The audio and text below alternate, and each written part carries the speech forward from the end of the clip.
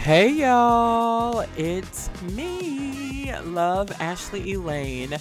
I am back with Voices of the Body. This month is dedicated to miscarriage, pregnancy, and infant loss, as well as Domestic Violence Awareness Month. This particular episode, we're going to be talking with a very amazing, now friend of mine, Allie Anderson, who had a stillbirth and through her healing journey found joy in keeping her baby alive through giving back to the world of women who have also experienced pregnancy loss and infant loss. So, get yourself prepared for our meditation. You know the vibes, you know what to do. So prepare your mind, your body, and soul as we get into this episode.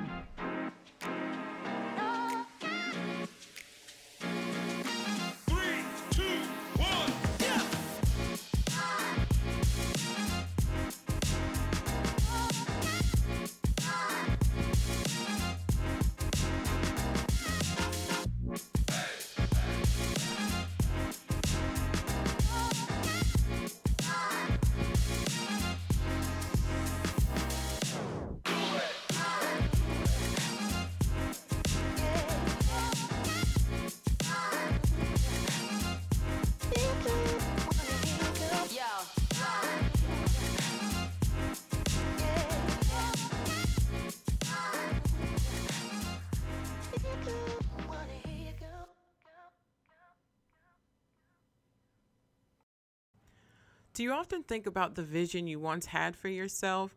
Do you even have these feelings of where you are just not being enough for you? Just why you just can't be normal? Why these thoughts and feelings of where you are just isn't enough for you? Well, I have created a mini online course called The Inner Vision of You. Life can and will take you on a journey that you never expected to be on, but I promise it's for your highest good and you can get back to the path toward your higher self and the self that you've always saw. This mini online course will give you practical guidance on just how to bring awareness back to your vision and what you can do to make shifts in your daily life that will assist you in realigning yourself. Go to ashleyelaine.me and sign up to receive emails and the free mini course, The Inner Vision of You. Or just go to my homepage and you'll see the link to register for the free course. The link will also be in the show notes and in my IG bio. For questions or if this prompts you to schedule a one-on-one vision coaching session with me or to tap into some of my other offerings like Release and Rise, the yoga mentoring program, send me an email to bookaeyoga@ashleyelaine.me. That's book yoga at ASHLEIEELAINE.me.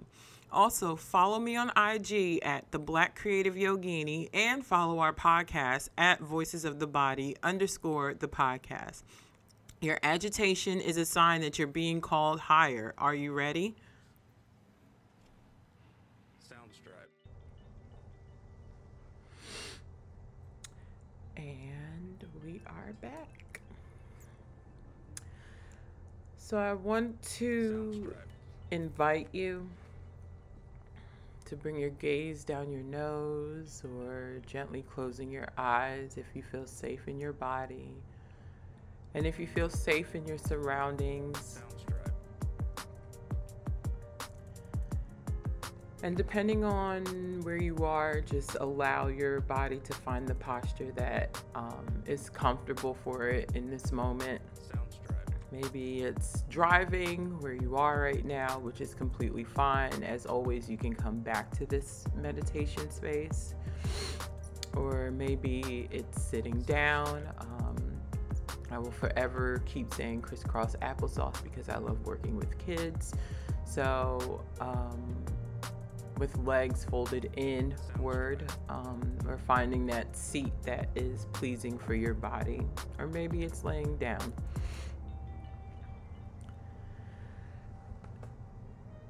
And I want to invite you to bring one hand to your belly and one hand towards your chest, your heart space.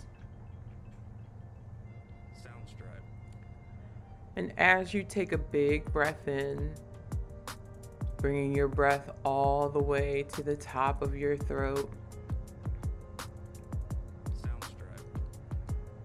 As you bring your breath all the way up through the body, hold it for 4, 3, 2, 1. And as you release, audibly sighing, releasing any toxins or anything that you might be holding on to. And on the next big inhale, bringing the breath all the way up through the body, from the belly, through the chest, to the top of the throat, bringing it all the way up, as far up as you can. Bring your shoulders up towards your ears, right? Really bringing them all the way up. And as you exhale, audibly sigh.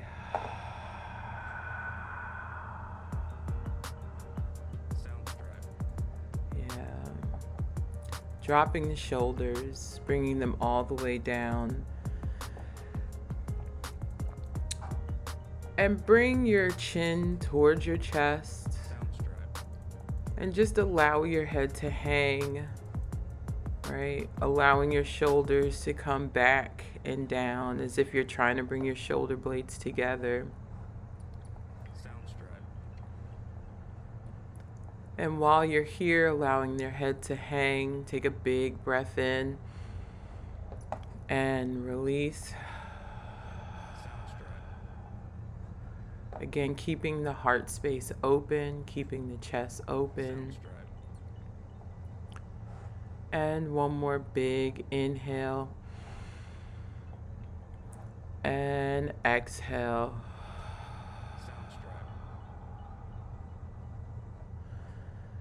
And I want you to allow yourself to just be present, to allow yourself to connect with your breath, allowing yourself to feel every breath. And that with every exhale that you allow your body to release, that you envision toxins coming up and out of your body, that you envision anything that you're holding on to be released,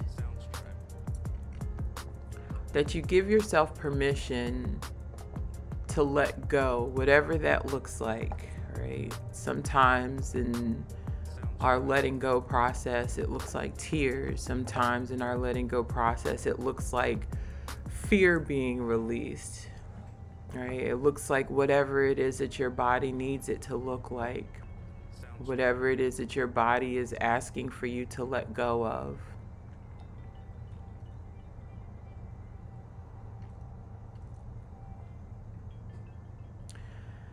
And now I want you to envision what yourself would look like, what your body will feel, what your higher self feels like once you've released this space, once you've released what it is that needs to be let go. Grief is a never-ending journey. It's something that is inevitable because change is inevitable. Things will change. But if we're constantly clinging to what those things are that need to be let go, right? Once we decide to let go, we'll open up the palm, we'll open up the hands, we'll open up the body, we'll open up the heart, and really see the scars. Really see the scars.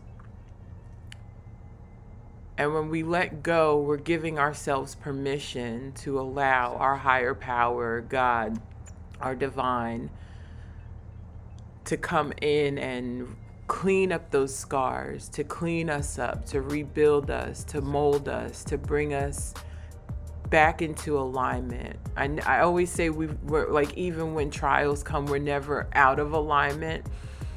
Yet we're growing back into a higher alignment, right? We're able to ascend and transcend and move into a higher space that is meant for us. So, really give yourself permission to let go and to grieve what you're letting go, because it's okay. It's okay to not be okay. It's okay to want something so bad and know that it's not good for you.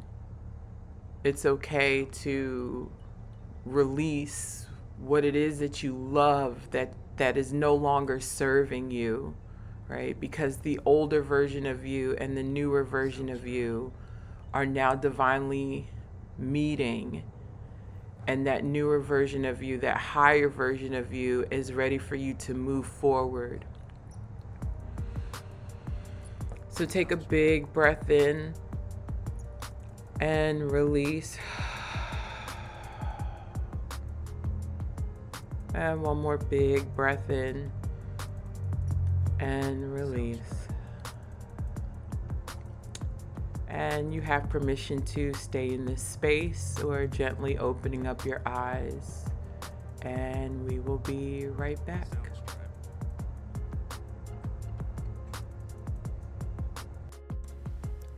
One of my most favorite self-care regimens is to take long baths. Like, I've literally just redecorated my whole entire bathroom to bring home my own spa experience. One of my favorite things to add are body scrubs. CB Soap and Candle Co. have the most amazing body scrubs. Like, they're made with pure love, so much love, leaving my legs and my body and just everything feeling so good, like pure silk. Like, I've just renewed my whole entire body. Enjoy spa quality products in the comfort of your own home with CB Soap and Candle Co. Go to cbsoapandcandleco.com and use code VOTB, all caps, to get 10% off your order. So my last order, which I need to order more, that I made was Cocoa Cashmere, which is like, you want to go back into the black and white Hollywood films and feel like diamonds and pearls. Like, Cocoa Cashmere does that, at least for me. The smell is so like beautiful. Like, the smell is gorgeous, and it's really like, the smell is really, really nice for that transition into the fall, right? Like that real grounding space, like a nice sandalwood. But my fave, which I wish I brought like thousands of them, was passion fruit, guava, and mint. I brought passion fruit, guava, and mint when, like, around the spring, summertime, when we're in that nice transition from spring into summer. Sis, ma'am, sir, guy, all of y'all, passion fruit and guava. First of all, I love guava. I love guava. There's like this nice dance that the guava and mint do with like the passion fruit, and it's beautiful. It's refreshing. The mint is very refreshing, and then just the smell of fruit. It smells like fresh fruit with mint. Like, your whole shower, your whole bathroom still smells like it afterwards. These scents are so authentic. You can feel the love and the time that was made in curating these products, and how thoughtful the pairing is. It's so beautiful. So beautiful. So go to CB Soap and Co. Candle Co. Go to cbsoapandcandleco.com and use the code VOTB, all caps, to get 10% off your order. And welcome back to Voices of the Body. So, as I said in the beginning of the episode, this month is dedicated to pregnancy loss, miscarriage, and infant loss, as well as domestic violence awareness loss. It's a whole thing this month, y'all. So please be prepared for some things that might come up. There are resources that will be on the website. All of my guests this month also have resources on their website. So please feel free to reach out to them. Reach out to me, whatever it is that you need. Go tap into your local communities and see what's available for them as well.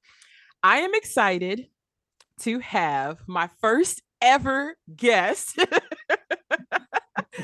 on my show. She has volunteered to trial and error everything with me. Thank you. Thank you so much. Is it okay to call you Allie? Yes, it is. It is. Okay. So we have Allie Anderson.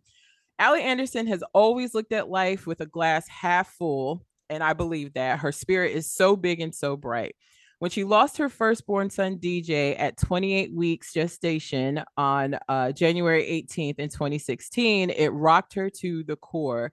So, through her grief and her healing journey, she has grown spiritually, discovered her purpose, and has become a better wife, a golden and rainbow mama, pregnancy loss advocate, mentor, grief companion, and baby loss support coach to other families who unfortunately dealt with this same tragic plight of loss, which is how we met. Alicia has learned early in her grief journey that sharing her story helps her heal. 2 years into her healing journey, she self-published her book, Still Here, a memoir of love, loss, and triumph after stillbirth, to help eradicate what she coins the three S's of baby loss: silence, secrecy, and shame, and to foster honest, open, and transparent dialogue surrounding the topic of baby loss, grief, hope, healing, and motherhood after loss. She enjoys writing, singing, traveling, making memories, spending quality time with her family and friends, and connecting with baby loss families at various stages of their grief and healing journeys. She resides in Southern California. I love California, with her husband Derek and two living sons, Grayson and Gavin, while always carrying her angel baby DJ in her heart. Please help me welcome Alicia. Thank you. Thank you. I'm so excited to be here. Thank you. Thank you. So, yes, I'm going to keep saying thank you 800 times because, like, this is huge for me, right? One, like, just having this platform. I'm excited about it and nervous, of course, because it's very vulnerable. But I'm excited because it gives us the opportunity to heal other people. Yeah. It gives us the space to say, hey, you're not alone in this. It's time to have these conversations. um Absolutely. and even, how we met through loss, right? Like, it's like that weird thing where it's like we met in such a, like, not so good space, but good Right. came out of it. It Yeah. so much Yeah. good came out of it. So we met through so just a backstory. I met Alicia when I had my miscarriage. I was looking for a support group. There was the first one I went to. I felt so weird. I felt out of pocket. I felt out of place because my miscarriage story is attached to so much other things within my grief story. And I didn't even, like, get to where I could introduce myself. I just signed right off. And when I Mm, heard that Zero to Hope was having a BIPOC grief, miscarriage, and pregnancy loss support group, it was just like magic. It allowed me to focus on healing and not being a statistic. Um, mm, this question probably wasn't in our questions, but we'll lead with that. What yeah. is, like, why do you think it's so important for Black and Brown women to have their own network of support when it comes to pregnancy, loss, and miscarriage? Oh, that's a good one. First, I just want to say thank you for having me. I'm so honored to be here. As Ashley mentioned, she was in one of our support groups, and it is always an honor as a facilitator to see the participants when they first start, when they end, and even beyond, when we say our goodbyes, at least in the virtual support space, to see what you all do afterwards and to see you take the resources and utilize them for your own healing. So it's just an honor to be able to see people like Ashley flourish, even after something so traumatic. So I just wanted to encourage and congratulate her for stepping out on faith and doing what is necessary for her healing and also to help others. But to answer your question, it is so important that we've seen as facilitators to have this space because, one, a lot of times when you are in the hospital, you lose a baby, a lot of the literature that you receive, there aren't people that look like you. And I heard one lost mom say, they gave me a pamphlet of these people that didn't look like me. And I was like, what am I going to do with this? I'm going to keep it right here because this had nothing to do with me. Right. So representation obviously matters. It matters across the scope. I know, I don't know if we've seen the things with the Little Mermaid and how Halle Bailey is playing Ariel and how, you know, little children light up when they see that. And it rings true for a lot of different spaces where it feels good to find people that look like you that get it. And yes, we're not a monolith, Right. but it feels comforting because we're talking about something so vulnerable where you don't have to explain your humanity to people. And Mm. we can start on a base level of loss and not, I'm the Black lost mom, I'm the mom of color. It's just, I'm a mom that lost a baby, and we all start there. Yeah. So that way people feel a lot more free to open up and we can get to the healing, but you have to be able to get to a space of vulnerability to start the healing process. So I think that's why it's so important just to feel like I can be my true self. I can take the mask off of what society tells me that a Black woman or a brown woman looks like. And I can just begin to speak my truth without being judged in a way that we may be in other spaces. Oh, yeah, that's powerful because it comes back to community, right? Like when Mm, we think about um just like our collective, it's like, well, yeah. where do I feel comfortable to be able to just be vulnerable, right? And sometimes it's Yes. not always with other Black and brown people, and then Very true. sometimes you know, it is. So with your healing journey, so like tell us your story about, you know, when you found out you were pregnant, like the excitement, and then you're going through the pregnancy, and here we are. Yeah. So when I tell my story, I always start with my love story. So I met my husband at an internship and we were in New York. So him and I lived in two different states. We went to two different schools in two different states. And so when we met, it was just like, hey, I'm gonna meet this guy. I met this guy for 10 weeks. He was awesome. I'm never gonna see him again. um, and so when we said goodbye, I was just like, all right, it was so nice to meet you, sir. Mhm.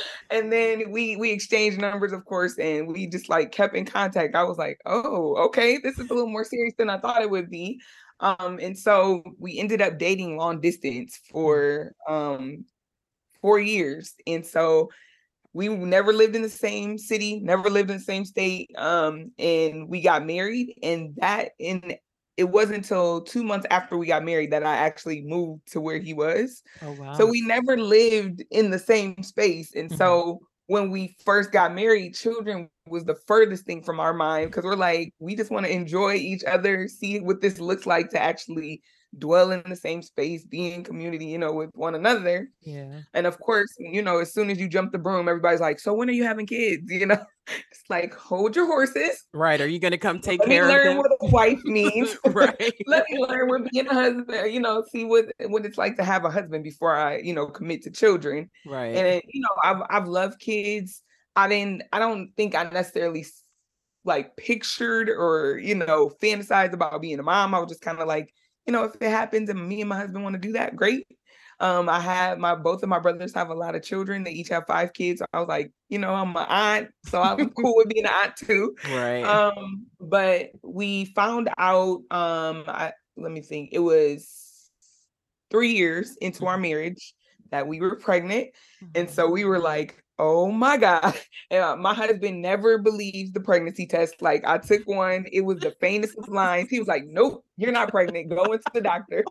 Like, you So know, I they went make in. these for a reason, right? Exactly. I'm like, I think I see two. He's like, no, you don't. It's very faint. I don't believe it. Go ask the doctor. So I go in, and as soon as I peed on the cup, the nurse was like, congratulations, you're pregnant. So I was like, here we go. Yeah. Yeah.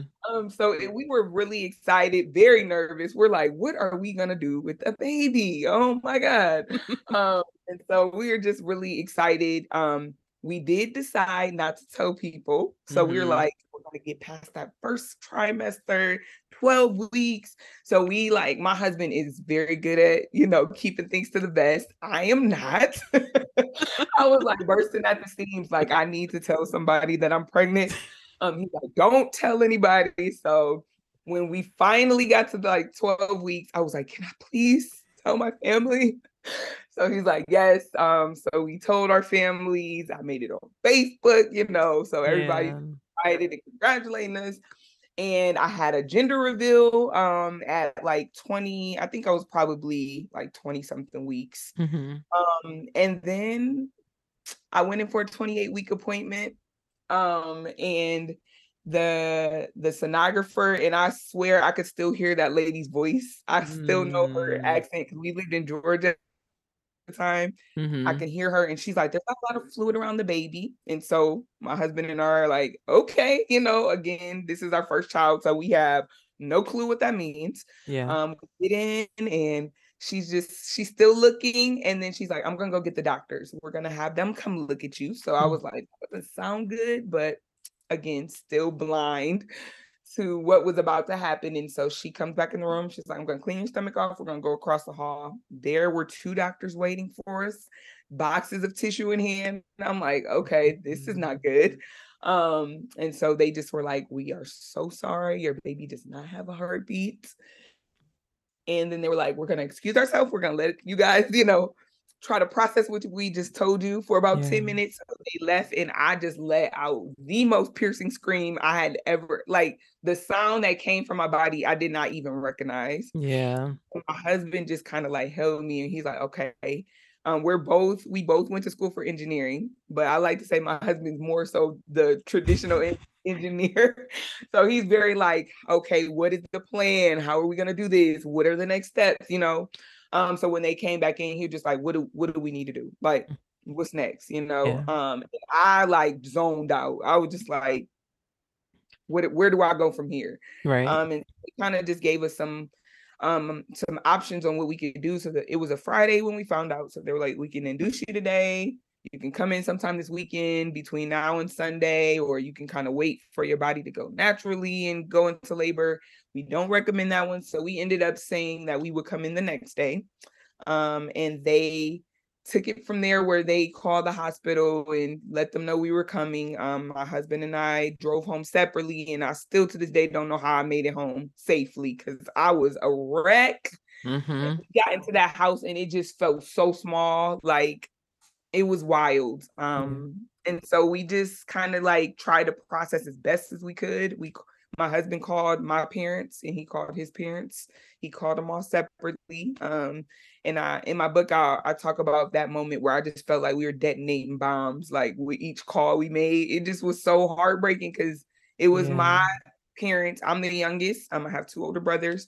So it was my first child, so their first grandchild for me. And Mm. then it was my husband's. This would have been the first grandchild on their side, period. So they were Mm. really excited. And so it was so heartbreaking for me, just like to have to tell them as grandparents, like, nope, this isn't it. Yeah. And I just apologized to my husband profusely because we were supposed to name him after my husband. Mm-hmm. And, I just felt like I failed them. I was like, I failed you. I failed my baby. Like, Mm-hmm. it was just a lot of guilt and all of that. So we went into the hospital a day later, and I got induced. And this shows you how unprepared I was, or just how much I didn't know about what was to come. Because so we Googled, what do you call a baby that dies at 28 weeks? And that's when Yeah. we found out about stillbirth. Mm-hmm. But then we went in, and me and my husband were like, well, what will they do with the baby? Like, do they throw it away? Do they like Right. we had no clue what was gonna happen. I didn't pack a hospital bag, and I was there for 3 days. Wow. So it just was like I was so not prepared for what was to come. Yeah. Um, but I had him vaginally. I held him. We spent time with them. We took some pictures. They had a photographer come in and take pictures of them. And to this day, I really don't know how much time it was. I don't think it was that long, probably less than like 5 hours that Mm-hmm. we spent time with them. Mm-hmm. Um, and I always say, like, there's so many things that I could go back to that moment I would change, but I am glad that I had the chance to, hold them and spend time with them. And when he started to turn cold and things like that, we were just like, it's time. So we Yeah. prayed. we dedicated him back to God, and the nurse came and rolled him out, and that was the start of my new life, or Yeah. that day. So Whew. yeah. Whew. And then like, so it's you and two older brothers. Yes. So you were the baby girl. Yes. It like, that had to feel like some weight also, right? When we think about like family expectations, like when I hear you say detonating bombs, it's like, well, yeah, like if because family puts so much expectation on us, especially the girl. It's like, you're the only girl. We already got all these grandkids from the boys. Right. It's like our baby needs to have a baby now. So Yeah. um Yeah. the pressure. I hear the number 3 in your story so much. I'm a numbers person, so Okay. yeah, the number 3 keeps coming up, which is just it's a cool reminder that you're right where you need to be. Like Mm, God knew that you were gonna transmute and alchemize this pain and really turn it into something beautiful. Like when he says, I'm gonna give you beauty for ashes, right? yeah. And I'm preaching to the choir, like I'm preaching to myself too. But when he says, like, I'm going to give you beauty for ashes, like when I'm just paying attention, it's like, okay, she's the third one. It's like there's 3 siblings. Mhm. Then it's like I just keep seeing the number 3 In the show up. hospital. Yeah. Yeah, Yeah. show up in your story. So like pain is such a beautiful thing, and like it's really weird. It's so weird. Yeah. It's Yeah. so weird. Like, and when I think about grief and support, like what did that look like for you? Who? So at the beginning, it was really my husband first Mm-hmm. and foremost. Like he was my rock. I could not have done this without him. And I was like, you know how like sometimes you're like when I first met him, it was so crazy that there was an older lady at our internship, and she was like, "This person is gonna be your husband," and she was just kind of like, he comes from a good stock. You come from a good stock. You guys are gonna. It's it's like kind of like a predestined kind of thing. And we were just like, this is awkward. But I could not have asked for like a better partner. Like in this situation showed me like when they talk about the, in sickness or in health and to death do you part and all that when you take your vows, I was like, oh, we got here early.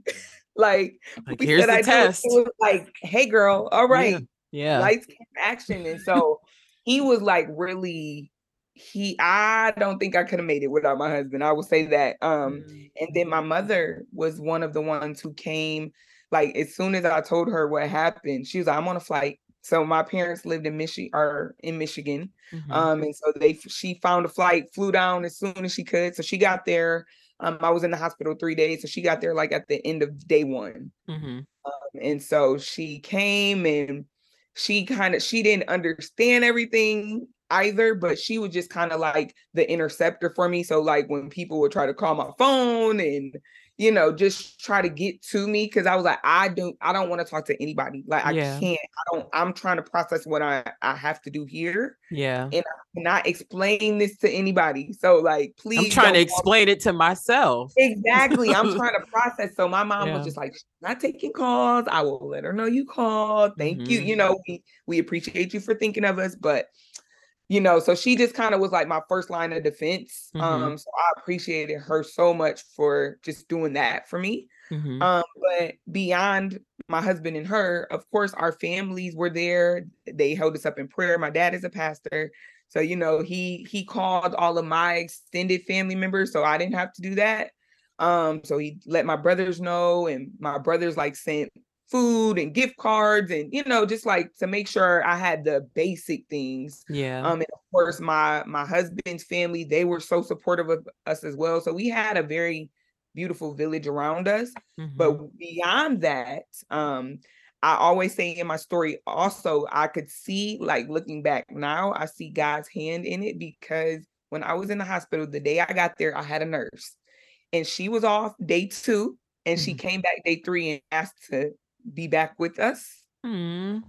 And so before we left, after we had DJ, after, they rolled them out the room, she came and talked to us and she just said, I'm going to give you a list of things that may occur in your journey and you can take that for what it is.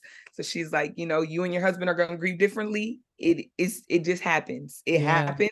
Lean into one another. If you see each other grieving, give each other space to do that. Mm-hmm. She was like, if you don't feel comfortable with how you're grieving, seek out help.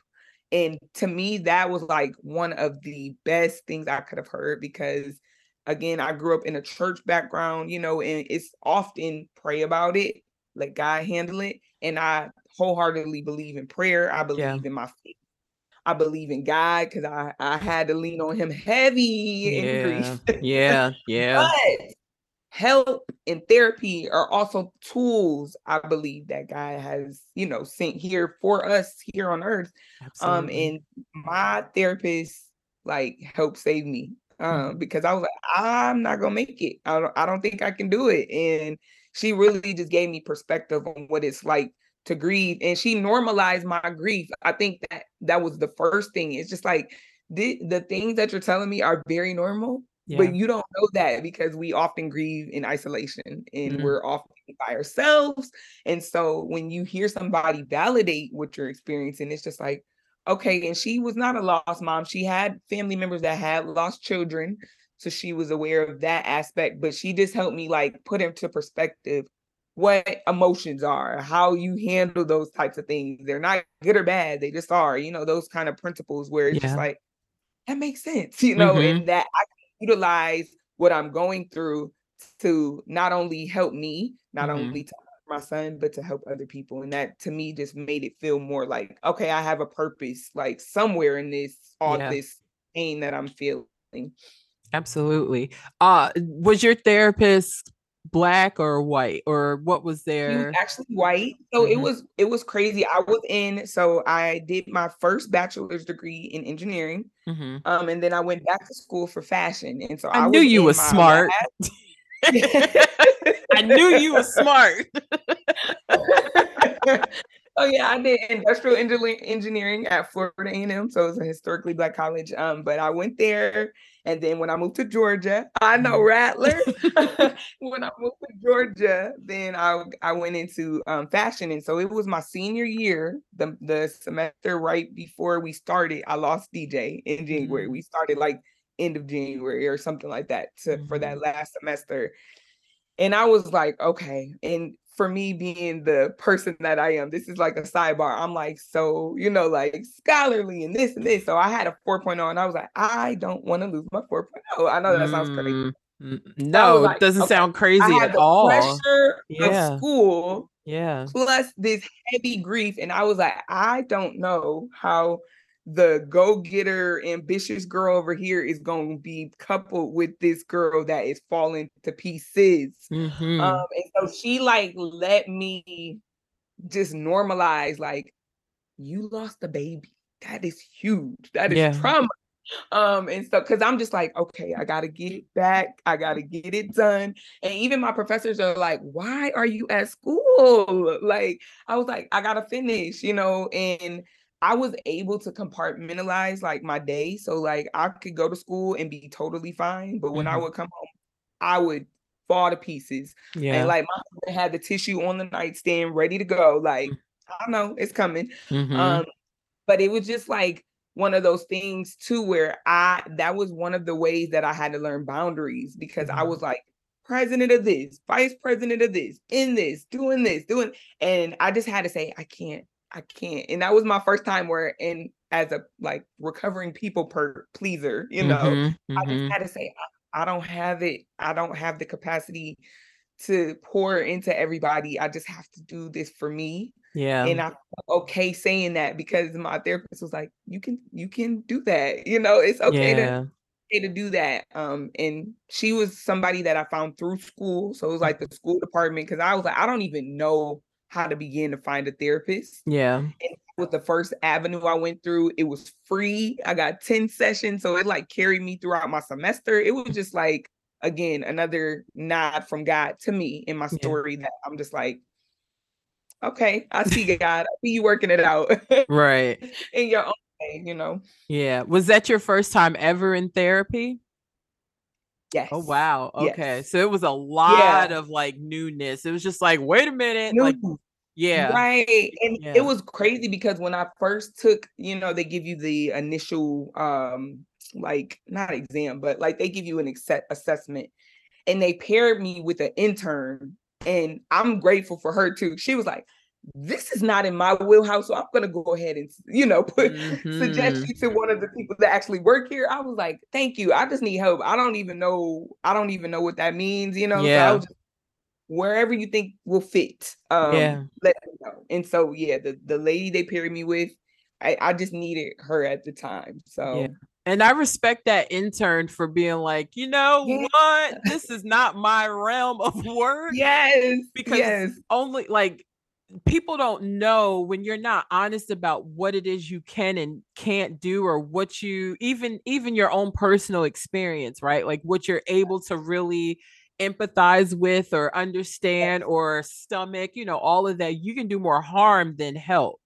Yes. Yes. So Yes. I like she like that was the pivot. You know what I'm saying? Like if she didn't, speak up and say, "Hey, you know what?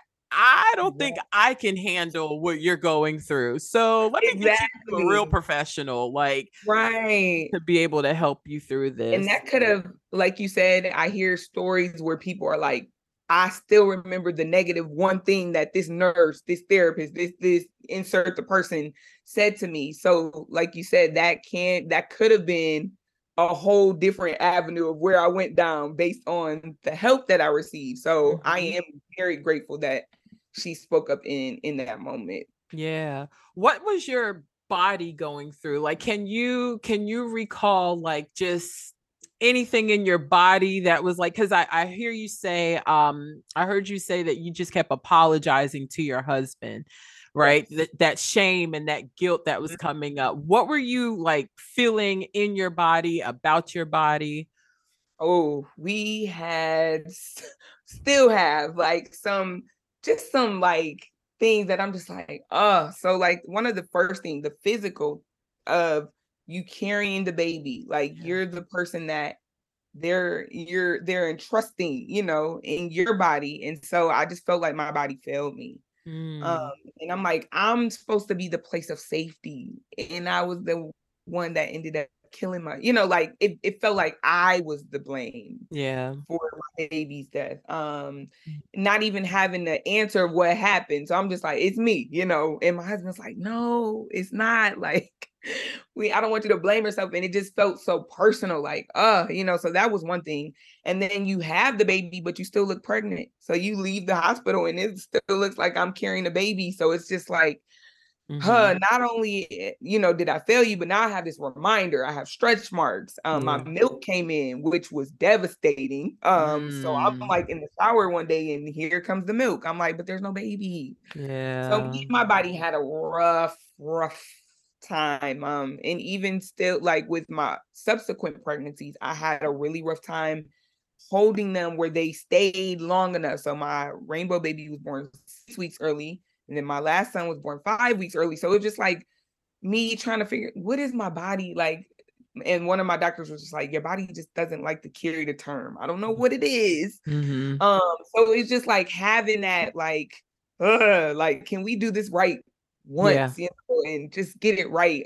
So it's been a back and forth, and I just try to get in that space now where I'm just like, I'm grateful for you. Whatever Yeah. stage I'm in right now, it's not where I want to be, but Mhm. I'm grateful that I'm here, So Yeah. Yeah. change perspective. Yeah. And now you have two beautiful. Oh my gosh, they're just beautiful. I was looking at your website. I was like, first of all, I love your website. I'm a sucker for nice Ooh. websites. Because then it's like, oh, well, let me see what else is on here. Yeah, The yeah. rainbow, like the rainbow baby onesies are adorable. Y'all go Thank you. please check them out. They're so cute. Even if your baby's not a rainbow baby, just buy it anyway because it's super cute. But you have two beautiful rainbow babies. What when you found out you were pregnant with each of them, I know you just said that you delivered them early.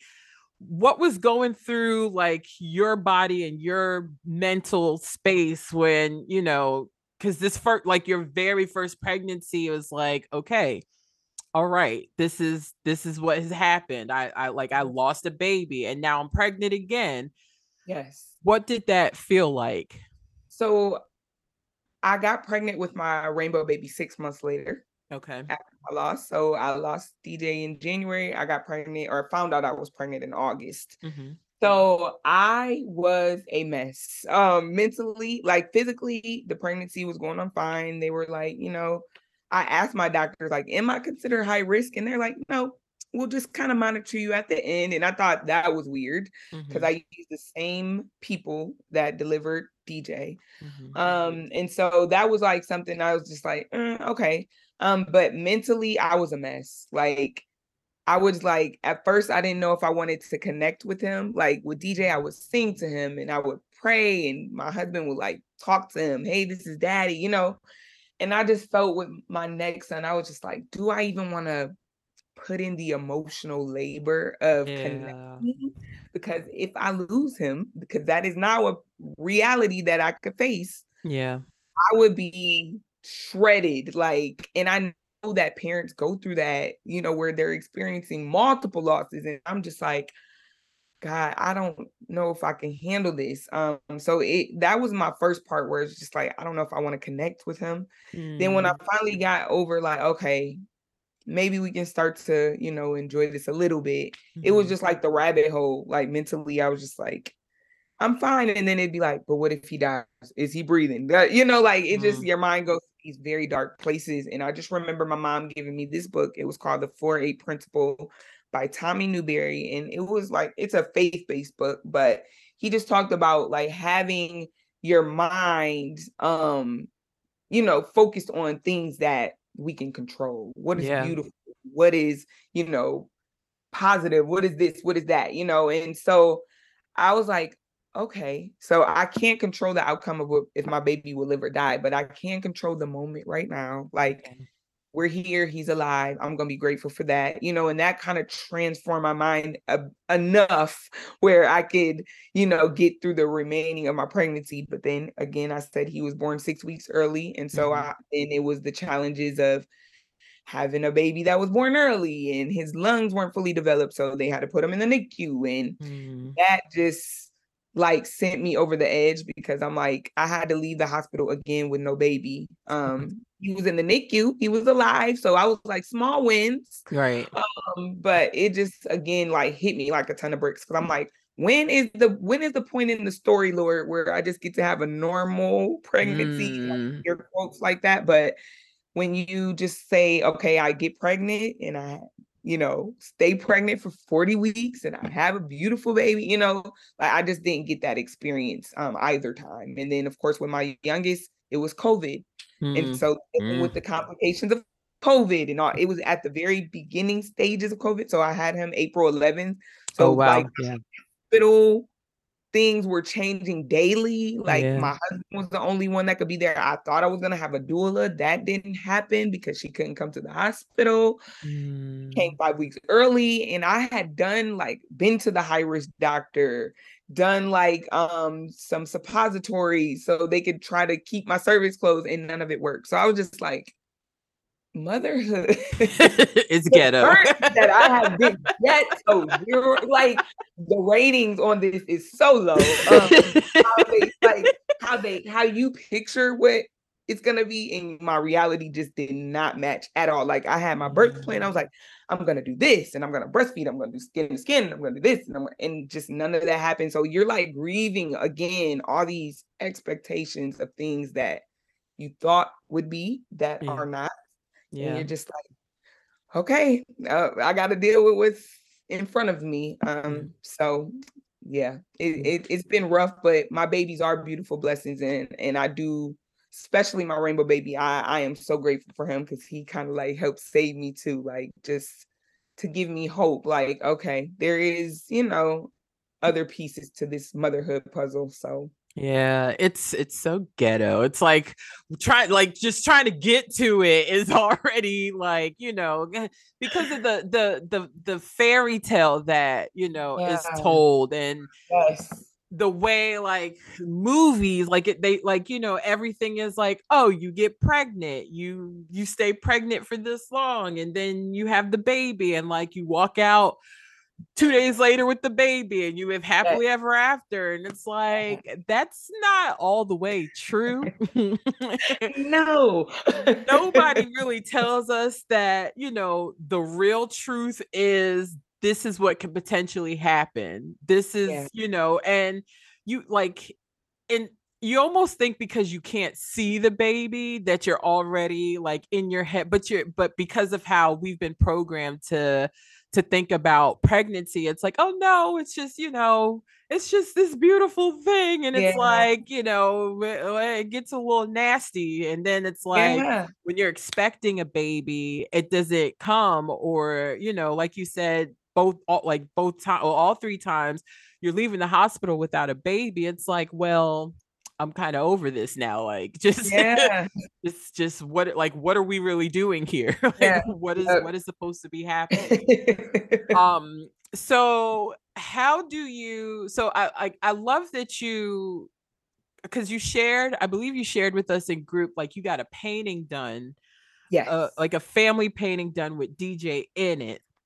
How do Yes. you live his memory on? Like, what does that look like for you and your rainbow babies? Yeah, so I think one of the biggest things that I learned very early on was that sharing for me just helped me process DJ, helped me process what had occurred to me. But it also made him feel real because I was the only one besides my husband in the room with our medical staff. My mom was there, but she even elected not to see him. She was just like, I don't think I can handle it. So Mm-hmm. it was literally just me and my husband. And so when I would say I'm having a really sucky day today. Like I would be so honest and I would put it on social media. And I know people are probably like, why are you sharing that? Like, but it just freed me in a way because I'm like, my son was real. My pain for him is real. My love for Mm-hmm. him runs deep. And I want you guys to know, like, I'm not just gonna pick up the pieces and go back to normal Yeah. because he was real. So that was the first freeing thing. And then I love to write. I always have. And it's so crazy. When I was in third grade, my third grade teacher told my mom I'm gonna be an author. Hello. And so I was like, wow, like to see that come full circle, I wrote my journey out. And I wrote it in 3 parts. One was to honor him, one Mm-hmm. was to help me just like flush through my thoughts. But the last piece was, of course, to help others that if they did follow in my footsteps, they wouldn't feel so unprepared like I did. Yeah.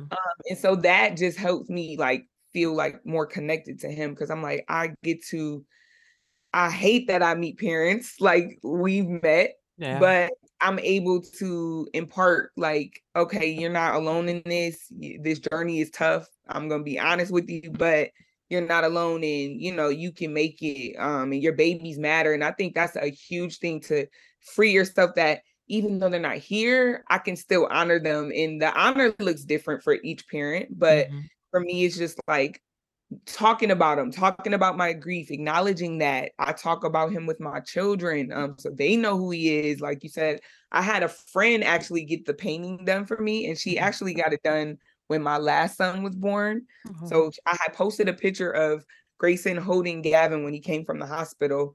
And she was like, I had an epiphany that DJ was behind them, like just holding them. And that's what she got painted for me. And like, Wow. that's probably hands down one of the best gifts I've ever received. Yeah.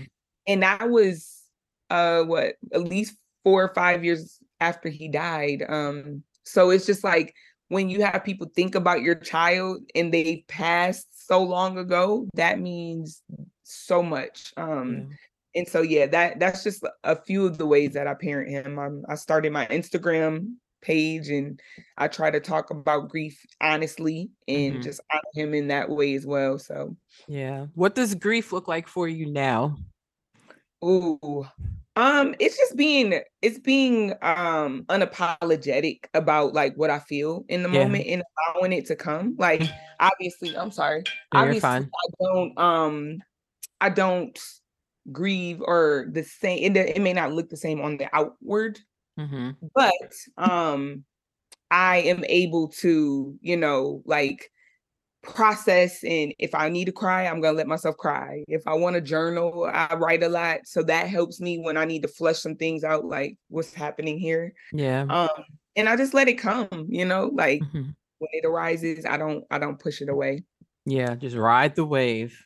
Ride the Ride the wave, wave. let it come. Yeah, because people forget that grief is a part of life, right? Even if it's not like a physical death, right? Yeah, Transitions that yeah, happen throughout life, like when we're changing, right? And when you think about a loss in like a pregnancy loss, everything was changing, right? yeah, Like your yeah. body was changing, your hormones were changing, your thoughts and ideas were shifting, because it wasn't just you and your husband anymore. It's like, okay, well, now we have to think like parents. We can't think like just Right, married people right. anymore.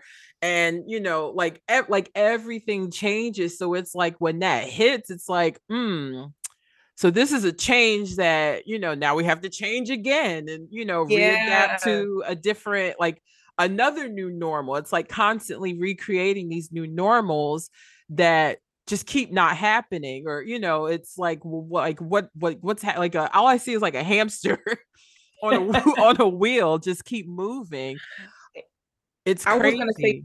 yeah, I was gonna say too, you're like almost grieving you, like that Yeah. person that you thought you were gonna be, or even the person you were Yeah. prior to loss. Like, I actually had a support group today and we talked about like sometimes the relationship with you has to Hmm. shift because you're just like, I'm not that person, and everybody expects that old person to show up and she's not coming back. So you have to Yeah. be her. And like I go back and look at my journals and I'm like, oh my God, I just have such compassion for the person that was writing at that time. Hmm. Because I was like, she was doing the absolute best she could to just hold on.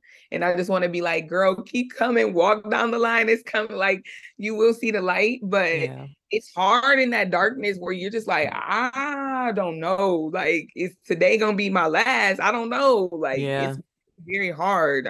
So I don't want to like trivialize grief because it's something that I've learned is just gonna be lifelong for me. But I'm Hmm. okay with that now because now I equate my grief with like this is just the depth of the love that I have for my son that he's not here. So I have to get it out some way. Right. So I'm okay with that. Like I'm okay with you. I used to be like kind of ashamed, like I don't want to cry, I don't want to Hmm. look sad, I want to be grateful. But it's like you can be grateful and you can also be Right. what you want to insert mad, sad, joyous, envious, whatever those emotions, they all are part of the process, and that's Yeah. okay. Accepting the duality, right? Yes, In yes, in yoga, it's like that yin and the yang, like really allowing both things to exist. Like two things can exist at one time. And I think yes. people forget that. Like, and I had to learn that in my grief journey, after having the miscarriage, it was like, okay, these two things can exist at both times. Like part of my healing was still making reels, right? Like Right. I was still making reels, and that was like bringing me joy and like making me happy, even if they were like about me healing and journaling and all those things, right? But then out like behind the Instagram page, it's like, okay, Ashley is now like laying on the couch crying and making sure she's Right. not bleeding all over the place, like screaming Yes. from her lungs, and her neighbors are probably like, is she okay? Do we need to go knock on her door? It's like both things can exist. Like I can be happy Yeah. and have I can be sad and have joy at the same Yeah. time, and Yeah. that be okay. So, Yes. and that's like such a hard concept for people to understand. It's like you have to be all or nothing. And it's like, well, that's not really healthy either, right? Mm-mm. It's not, you're not allowing yourself to feel the fullness of what this is. How did you like, at what point did you realize like this was the work that you wanted to step into? Um, I was like I said, I would post a lot. Mm-hmm. And when I used to get messages, I was like, oh, okay.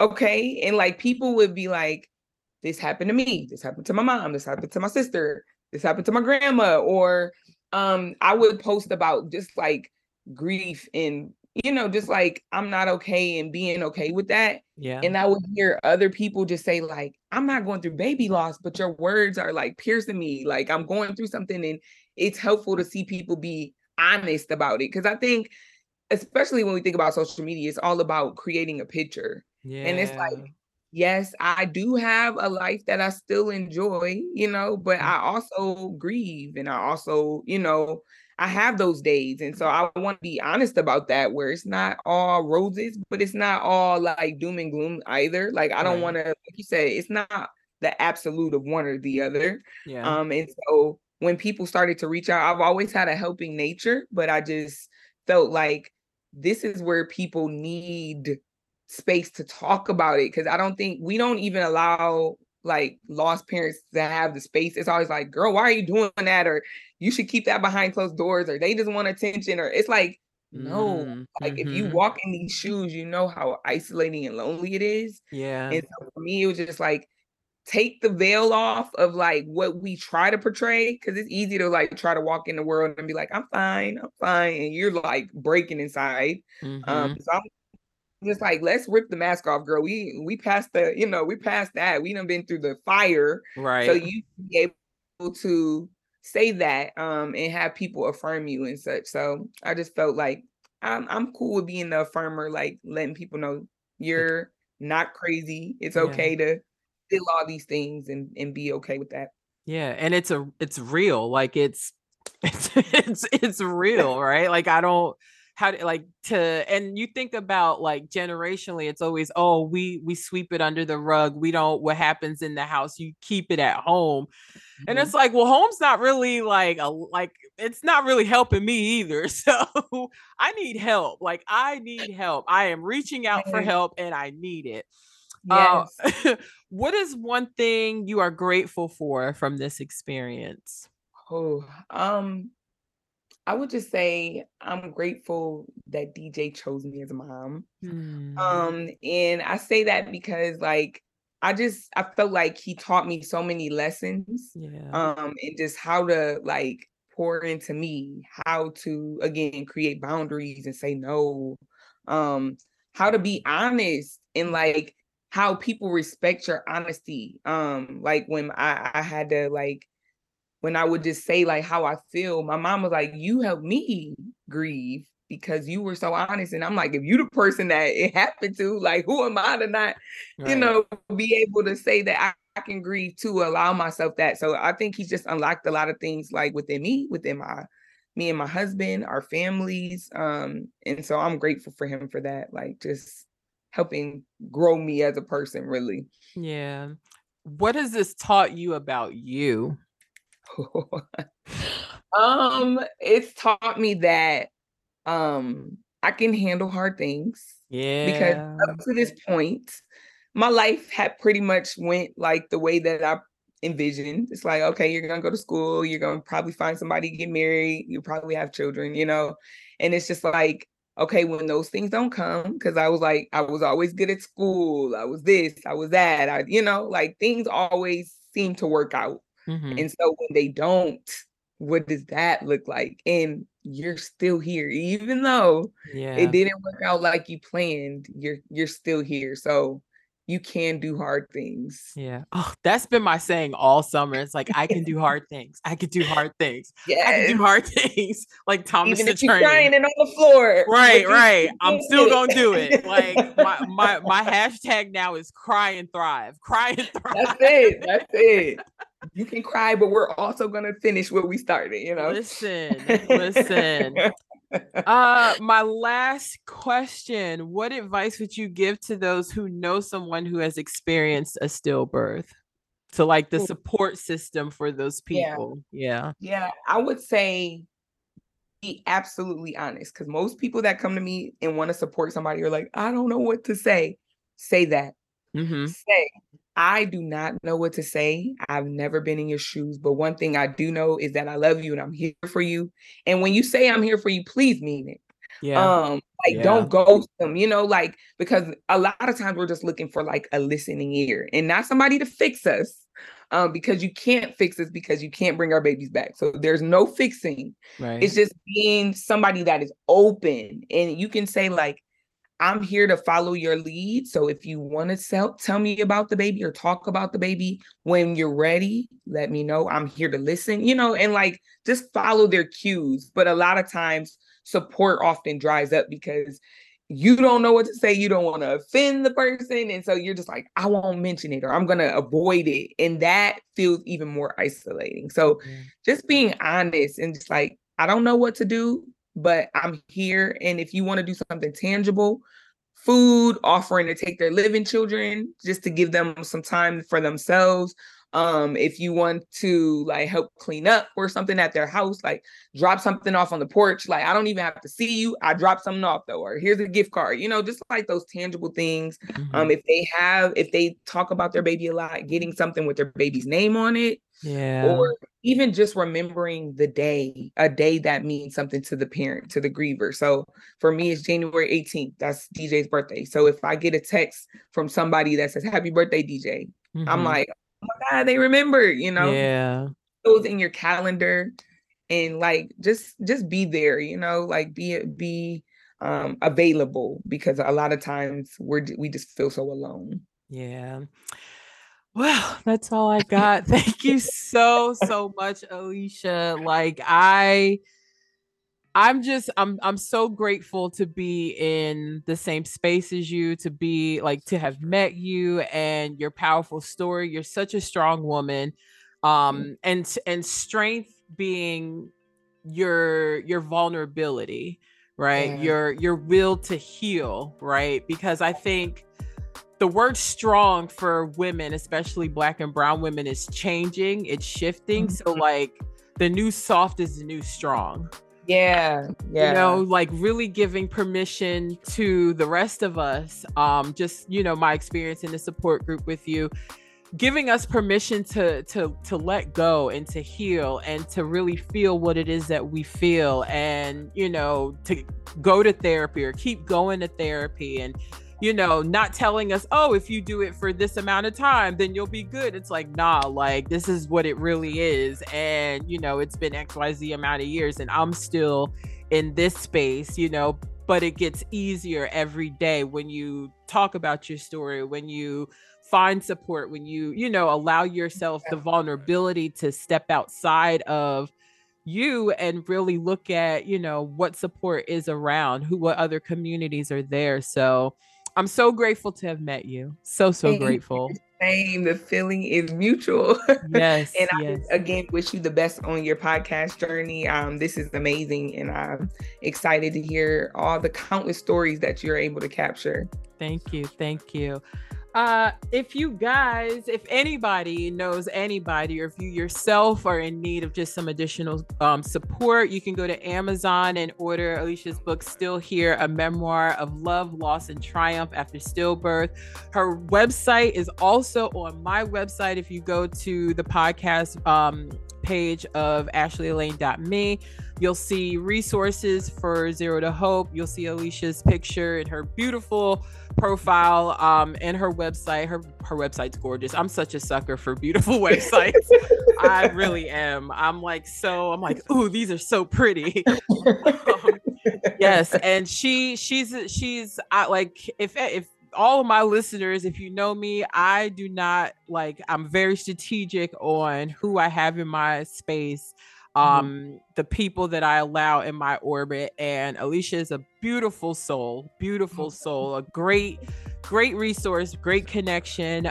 So please reach out to her if you need a virtual shoulder, or advice, coaching, whatever it is. You don't have to do this alone. So Alicia, thank you so much. Thank you. One of my favorite things to have at home with me when I need to just unwind and relax my mind and my body, or when I'm in those really deep healing spaces and just need something to bring me back to center, are candles.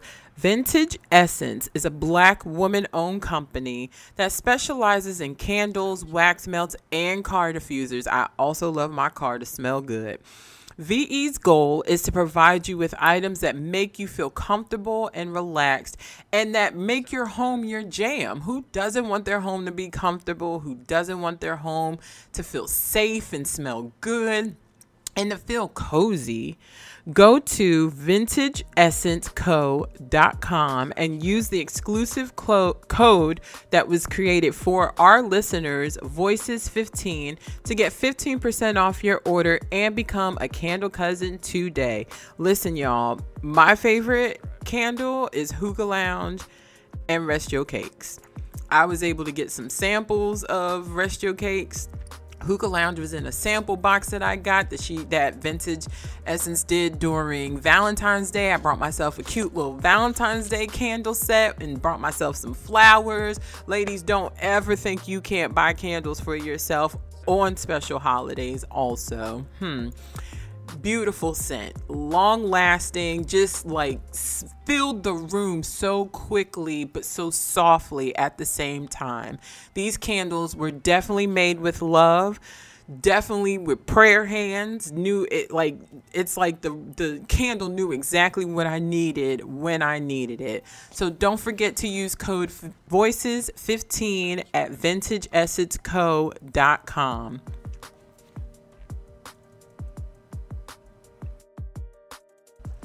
Anybody that knows me knows that coffee is my thing. I wake up in the morning, I get me a cup of coffee.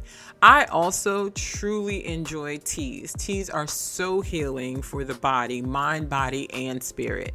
Ocean Royalty Healing's mission is to lead through transparency as a vessel to inspire healing. Each of their products are made with pure love and with the intention to provide emotional healing.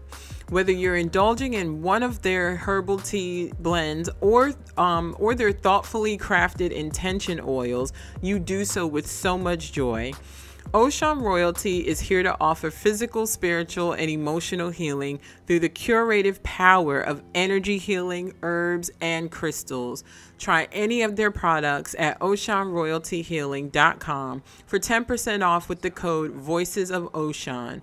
May peace and blessings reside with you always. And when you say healing energy, I can feel it, right? I never use products that I don't know where other people's hands are, because healing comes from the hands. And these teas, amazing. I got the lavender chamomile tea to drink at night. And when I tell you the lavender is so potent, it hits you.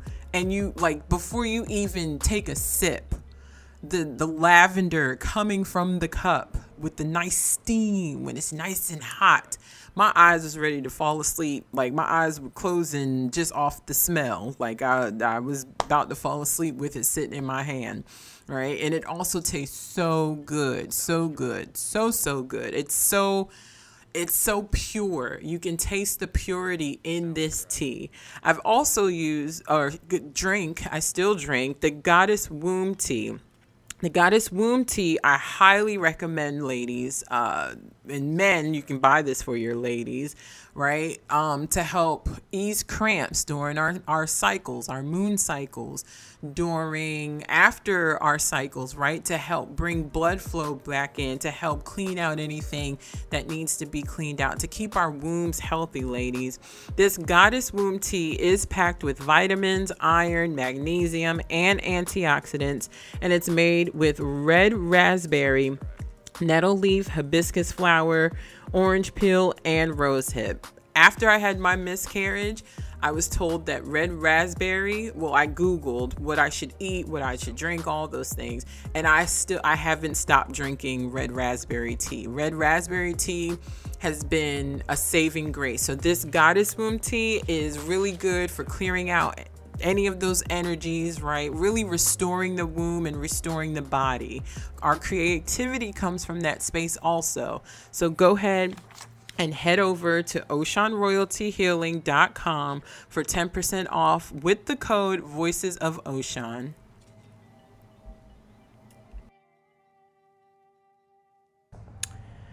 Whew. And Yes, I want to thank all of you for tapping in to this episode. Alicia is just a beautiful soul.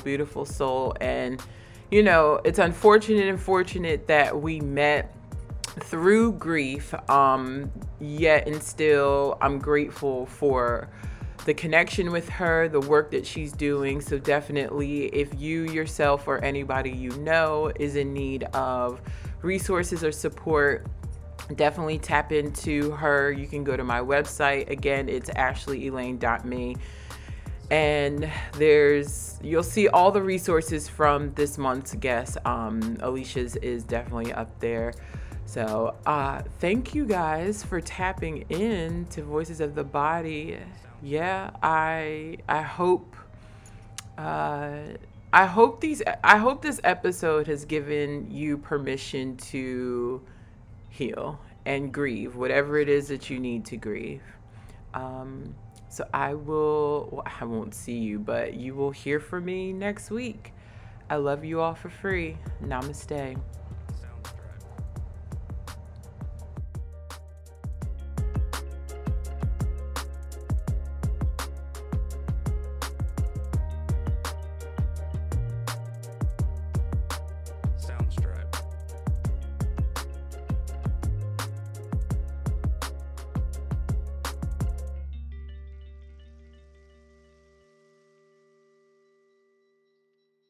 Soundstripe.